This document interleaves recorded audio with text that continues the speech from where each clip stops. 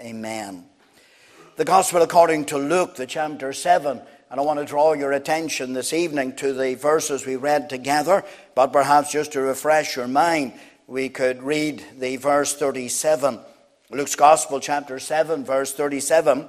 And behold, a woman in the city, which was a sinner, and when she knew that Jesus sat in meat in the Pharisee's house, brought an alabaster box of ointment.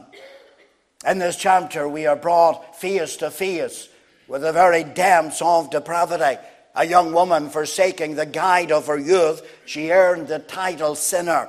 In fact, she was notorious for her sin. Entering into the world of immorality, she sold her body for money. Such was the depths of her shame that in comparison with the Pharisees, whom the Lord described in verse 41 as a 50-pence sinner, she was a 500-pence sinner. She was 10 times worse than those whom the Lord had earlier described as whited sepulchres filled with dead men's stinking bones. And yet, despite her corruption, the phrase she knew that Jesus sat at meat implies that she had been searching for him. Coming to the house of Simon, the custom of the day demanding that the door be left open, she, though uninvited, entered in. Coming to the place where the Saviour lay, she quickly fell down at his feet. And seeking him, she not only found him, but despite Simon's protest, she found his favor. And more than that, she found his forgiveness. Unlike those around him, the Lord did not reject her, but despite her background, we find that he received her. You see, the Lord Jesus Christ is never an elusive guest. When he is sought, he will always be found. Indeed, speaking just a few hours earlier in the Sermon on the Mount, the Lord said in Matthew 7, verse 7, "Ask, and it shall be given you. Seek, and ye shall find. And knock, and it shall be opened unto you." And in these words, there is a responsibility to ask, to seek, and to knock. But more than that, there is a reassurance. He said, "Ye shall find." You see, where the Lord Jesus Christ is sought, and he is sought earnestly with all of the heart, he will be found. Rather than turning away from you, he will turn towards you. Horatius Bonar was born in Edinburgh way back in 1808. He was one of the founding members of the Free Church of Scotland. And you know, as well as singing the Psalms, he wrote many hymns. On one occasion, taking up his pen, he wrote, "I came to Jesus as I was, weary, worn, and sad. I found in him a resting place, and he has made me glad." You see, tonight, if you go out into society, you will find individuals who in their time of desperation and in their time of need, they came to friends and they came to society. But because of their past or because of transgressions in their life, society and friends wanted nothing to do with them. But you know, tonight there's one thing that you will never find. You will never find a man, a woman, or boy or girl who sought the Lord Jesus Christ with all of their heart and who were disappointed. You see, tonight, if only you seek the Lord, you will find in him a resting place. This woman, despite her background, she found a welcome at the Saviour's feet.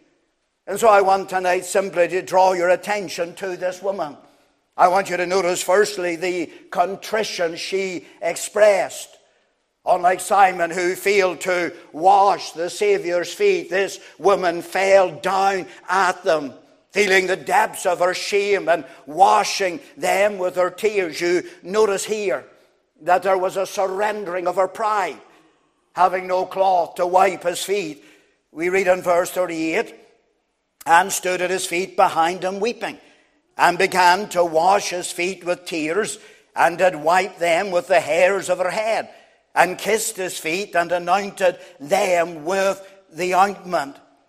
In the East, guests coming to the table, they tended to recline rather than sit. In so doing, they always placed their feet behind them. And as such, this woman, coming to the feet of the Savior, she came in behind him. Such was the depths of her shame that she felt that she could not look him directly in the face. And washing his feet and then drying them, she used her hair rather than a towel. When we go forward into 1 Corinthians chapter 11, we discover that a woman's hair is her glory. And in the East, to let down your hair in public was a sign of public humiliation. And as such, in coming behind the Savior and drying his tears with her hair, she was here openly confessing her sinfulness. She was acknowledging her unworthiness. You see, in coming to the Lord Jesus Christ, there must be a casting off of our pride, a falling down before and an acknowledging of our unworthiness. Indeed, Eliphaz, seeking to answer Job's protests of innocence and to direct him to that fountain of uncleanness, he said in Job 22, verse 29, when men are cast down, then thou shalt say, there is lifting up, and he shall save the humble person. While Eliphaz had misdiagnosed Job's problem, nevertheless, the advice here he was giving was sound advice. And he was indicating that if only the sinner came before Christ, lowered themselves in the dust, acknowledging their guilt, that they would be forgiven. You see, before there can be a lifting up of your soul, there must firstly be a lowering down of your soul, an acknowledging of your sin and your shame.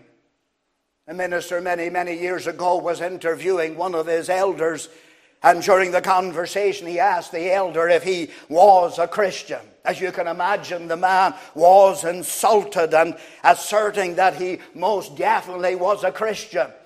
The minister then said, well, was there a time when you were a sinner and you sought Christ for salvation? And the man, protesting that he was never a sinner, the minister said, then you're not a Christian, because Christ came not to call the righteous, but sinners to repentance. And maybe, my friend, in the past you have tried to excuse your sin. Perhaps you've gone a step farther and you have tried to hide your sin. Or perhaps you have done what many people do today. They compare themselves with the worst in society. And perhaps tonight, even as you sit in this meeting, you're looking at this woman and you're saying, well, I'm much better than her. In comparison to her, I'm not too bad of a person. But my friend, such thinking never leads to pardon, but it leads to pride. You see, this evening, if you're ever to know the grace of God, if you're ever to know your sins, which are many, forgiven, there must be this coming, this falling down behind Christ, that acknowledging you've broken his law, you've transgressed his commandments, and that before him you've sinned, and that you've broken his law in so many ways. Not only was there a surrendering of her pride, but you notice there was a surrendering of her perfume. Falling behind the Lord, we read in verse 37, and behold, a woman in the city, which was a sinner, when she knew that Jesus sat at meat in the Pharisee's house, brought an alabaster box of ointment. The word brought here is a deeper meaning than that which immediately catches the eye. Being rendered elsewhere 10 times as received, it seems that this box of ointment had been given to her as a consequence of her evil and her immoral trade, as well as being the spoils of sin. its rich and fragrant odors would have been used to draw custom to her. And in pouring it out, she was now openly acknowledging that she no longer needed it. In other words, she was now finished. She was finished with her immoral life. She was finished with her life of sin. You see, my friend, if there is to be conversion, contrition must be accompanied by conviction. As well as sorrowing over your sin, there must be that willingness in your heart to separate from your sin. Indeed, the Lord Jesus Christ, coming into the home of Zacchaeus, we read in Luke chapter 19 and the verse 8, and Zacchaeus stood and said unto the Lord, Behold, Lord, the half of my goods I give to the poor.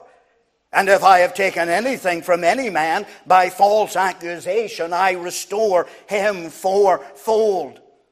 And giving back that which he had taken illegally several times over. He was here not merely confessing his sin, but he was saying, I'm finished.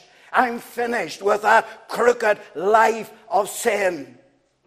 And seeing his repentance, the Lord said, This day salvation is come to thy house. He was forgiven. You see, as well as acknowledging your sin, there must be an abhorring of your sin, a loathing, and more than that, a rising up and a leaving of it. Describing repentance, the writer said, "'Tis not enough to say, I'm sorry and repent, and then go on from day to day just as I always went. Repentance is to leave the sins we loved before and show that we in earnest grieve by doing them no more." You see, as well as acknowledging your sin, there must be that willingness in your heart to rise up and to leave your sin. You see, tonight, it's not enough to weep over your sin, or like this woman, to bring gifts on to the Lord. But you need to turn. You need to turn from your sin. I wonder tonight, is that what's stopping you coming to the Savior? Is it the love of some sin? The love of some habit in your life? There are those out there tonight and they say, "Preacher, I'd love to go to heaven. I'd love to know that my sins have been dealt with," but they're not willing to give up their sin. But tonight, if you're going to know forgiveness like this woman, there must not only be a falling at his feet and acknowledging of your guilt, but a willingness in your heart to turn from those sins that grieve him, to turn from those sins that stir his anger. More than that, you notice here that there was also a surrendering of her person, coming with a warm and genuine heart. We read in verse 38, "And stood at his feet behind him weeping, and began to wash his feet with tears, and did wipe them with the hairs of her head, and kissed his feet." In ancient times, the kissing of the feet was an expressive act. Samuel anointing David with a vial of oil, he then kissed him. And by so doing, he was publicly signifying that David, rather than Saul, was going to be his king. And as such, this woman, in kissing the Savior's feet, she was here surrendering herself to his government. She was making him her king. She was making him her Lord. You see, my friend, before there can be reconciliation, there must be resignation. There must be not only a receiving of Christ, but a resigning of ourselves to Christ. Indeed, Peter setting forth the way of salvation. He said in Acts chapter 2 and the verse 21, "And it shall come to pass, that whosoever shall call on the name of the Lord shall be saved. They were to call upon him as the Lord. This title is given to the Savior no less than 747 times in the pages of the New Testament. It is rendered 11 times as Master. In other words, that they were going to be saved, they need to call upon him, but they needed to call upon him as their Master, bowing before his authority. You see, Christ is not only Jesus, but he is the Lord Jesus Christ. And before you can know him as Jesus or Savior, you need to recognize him as Lord and Master. Charles Haddon Spurgeon, paraphrasing Matthew chapter 11, verse 28, he said, "You cannot have me for a Savior if you don't accept me for a lawgiver and commander. If you will not do as I bid, neither shall you find rest for your souls." You see, there must be a yielding of ourselves to his government. Many today, and they want to know heaven, they want to know God's peace, but they don't want to know God's word. They don't want to live according to God's law. But my friend, if you're to be forgiven, then like this woman, you need to come. You need to fall at his feet, recognizing you've broken his law. You need to bow before his authority, willing to make him your Lord, your Master, and your King. Oh, tonight I wonder, are you ready to do that? Have you been carrying the burden of sin? Do you say, "Preacher, tonight it's a heavy burden"? Then, my friend, like this woman, come and fall at the feet of the Savior. But I think not only do we notice here the contrition she expressed, but I want you to notice, secondly, the commendation she enjoyed. Repenting, the tears, or as Luther described it, heart water began to run down her cheeks, seeing not only her contrition, but her faith. The Lord then commended her. You notice here concerning her faith that it was saving. The floods of guilt passing over her soul, we read in verse 50. "And he, that is the Lord, said to the woman, Thy faith has saved thee, go in peace." Coming to this feast, this woman, unlike Simon, had not forgotten the customary kiss.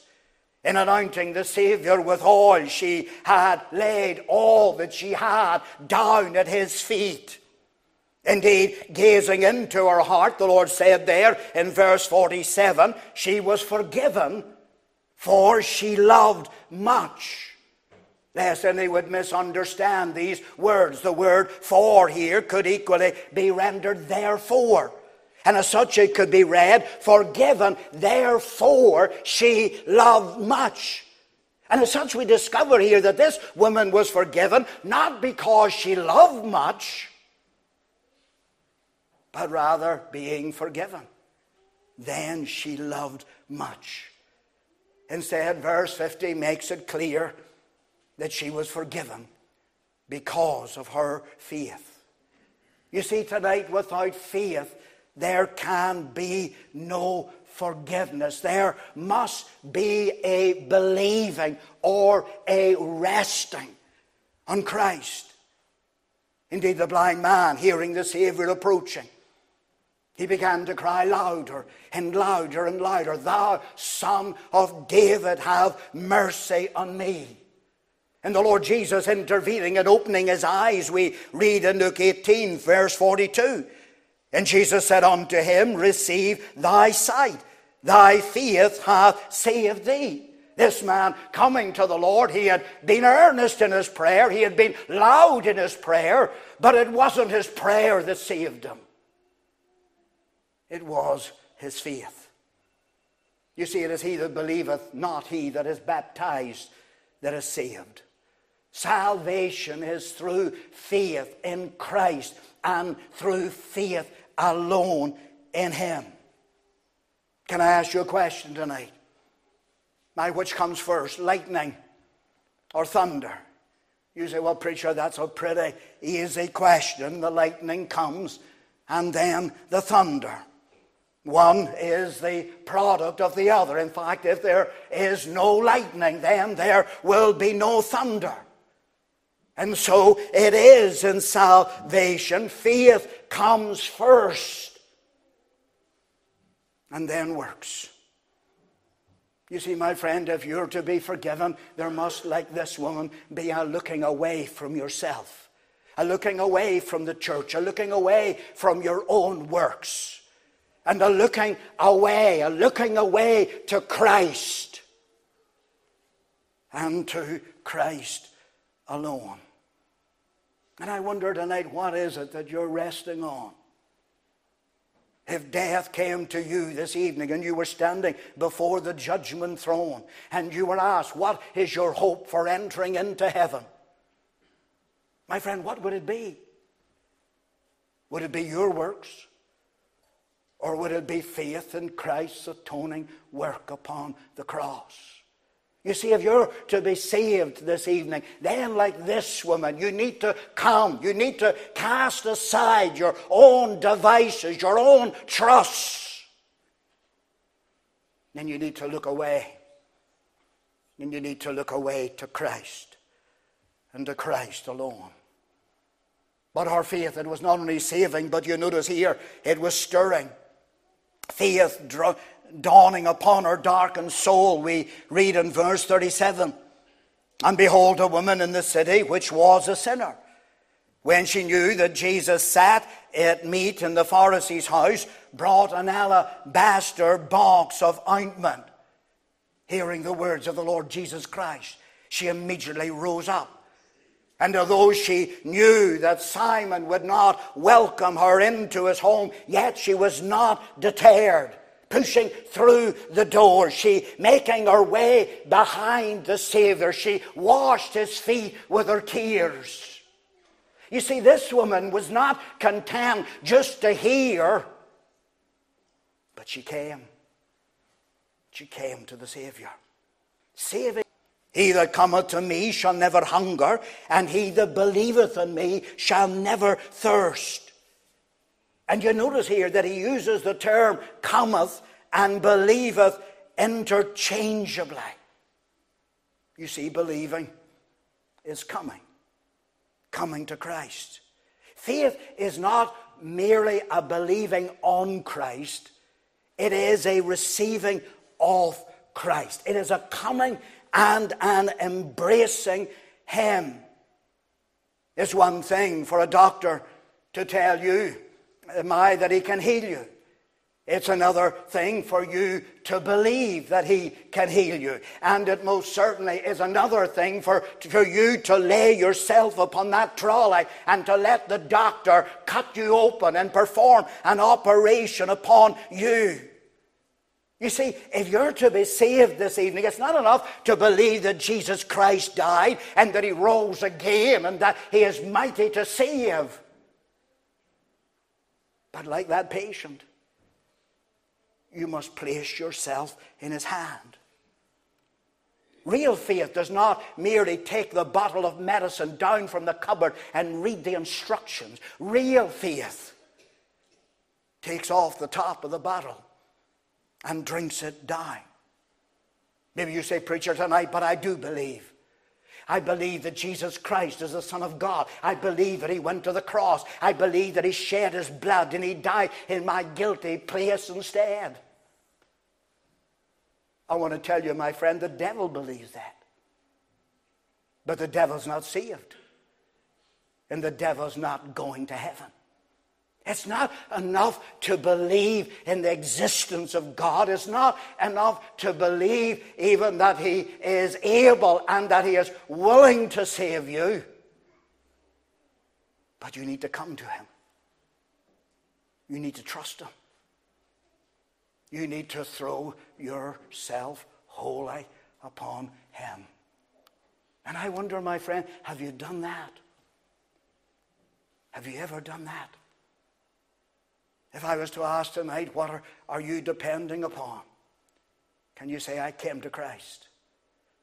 It not only was stirring, but it was single. Look at verse 38. And stood at his feet behind him, weeping, and began to wash his feet with tears, and did wipe them with the hairs of her head, and kissed his feet. You notice here the word his being repeated again and again. She pushing by the Pharisees. She came to Christ. Her tears, her perfume, her love. It was for him, and for him alone. And you see tonight, if you're to be saved, it's not to the church, but it is to Christ. You need to come. He alone can save you. Can you imagine a child in a burning building? She's on the second story. The people down on the pavement hearing her cry, seeing her at the window. They get a blanket, they stretch it out, they lift their voices and they cry, jump, my jump, and we will catch you. However, while she believes, they will catch her. Yet as long as she holds to the curtains, she will never be saved. And you see, my friend, if you're going to be saved this evening, you've got to let go of every other trust. Salvation is not by faith plus our works, or by your faith and something else. It is by faith and faith alone in Jesus Christ. And if you're to be saved like this woman, you need to come to his feet. You need to come, rest, realizing there is no other hope. And look only to Jesus Christ. Oh, I trust tonight, if you're not saved, that you will not dally, but tonight that you'll come to his feet. And my rest only upon him. Not only the commendation, but I want you to notice lastly, there is the cleansing she experienced. Falling at his feet, this bad woman, in a moment of time, became a blessed woman. Forgiving her, notice here the pledge she received. Look at verse 48. And he said unto her, thy sins are forgiven. She loving much, the Lord then assured her that her sins, although they were very, very many, they were forgiven. And just in case she couldn't grasp that truth, he then added, verse 50, thy faith hath saved thee. And he, coming to this woman, he assured her twice over that she had been forgiven. You see, redeeming the soul, the Lord does not leave that soul in a state of doubt. Coming alongside, he, by his word, he assures that soul. And the more an individual loves, and the more an individual labors after conversion, the greater that assurance becomes. My friend, there's no greater thing in this world than to know that it is well with your soul. There's no greater thing to stand and stare death in the face, knowing that while death may be unpleasant, it being the last enemy, it will be defeated. And you will go to be with Christ, which is far better. And I wonder tonight, do you have that assurance? Could you say, preacher, doesn't matter what comes tomorrow. If I live for Christ. If I die, I go to be with Christ. Have you that assurance? If you come tonight, he'll not only save you, he'll assure you. And the more you love him, the greater that assurance will come. Not only the pledge, but notice the protection she received. Verse 40, and Jesus answering said unto him, Simon, I have somewhat to say unto thee. And he saith, Master, say on. The Church of Rome wrongly insists that this woman was Mary Magdalene. But you notice here that her name is not recorded. It is hidden in order to shield her from farther shame and condemnation. Again, Simon jumping in and attacking this newly converted woman. We find the Lord immediately coming to her defense. You see, whom Christ delivers, he defends. He builds around them walls of fire and steel to protect them. Maybe you say, preacher, tonight I'd love to be saved. I've lived a life that was wrong, not maybe as bad as this woman, but I've lived a life that was not pleasing to God. But if I got saved tonight, the devil would attack me. My friends, and when I go to work tomorrow, would laugh at me. I'm pretty sure they may. But you'll have a defender. The Lord will be your shield. The Lord will be your protection. Then notice lastly the peace she received. Look at verse 38. And stood at his feet behind him weeping, and began to wash his feet with tears. The word began implies that her tears were not continuous. And drying her tears, he then told her in verse 50 to go, or more literally, to go into peace. You see, my friend, at the cross, at the feet of Jesus, there is peace. Peace with God. And more than that, the peace of God. And if only you come to him this evening, that peace that passeth all understanding will fill your heart. You'll know that you have peace with God. And you can know the peace of God. Someone said, all men desire peace, but very few desire those things that make for peace. And if you're to find the peace that this woman found, then, my friend, you need to come to the feet of the Savior. Maybe you feel your guilt tonight. Maybe you feel like this woman, that you couldn't look him in the face. Then fall behind him. Fall at his feet. Acknowledge your sin. Look away from yourself and look away, only to Christ. And I tell you, my friend, there you'll find forgiveness. There you'll find peace. Peace that passeth all understanding. Peace that doesn't take away the storms, but peace that enables us to smile in the storms. And if you're not saved tonight, then I urge you this evening, I urge you to come to the feet of Christ. Because, my friend, there is forgiveness. There is peace. There is hope that the world can never give you. Like this woman, fall at his feet, even this night. Amen. We're going to close our service by singing together the words of the hymn 288, a hymn of invitation. I am coming to the cross. I am poor and weak and blind. I am counting all but dross. I shall full salvation find. The hymn 288 will stand while we sing this closing hymn.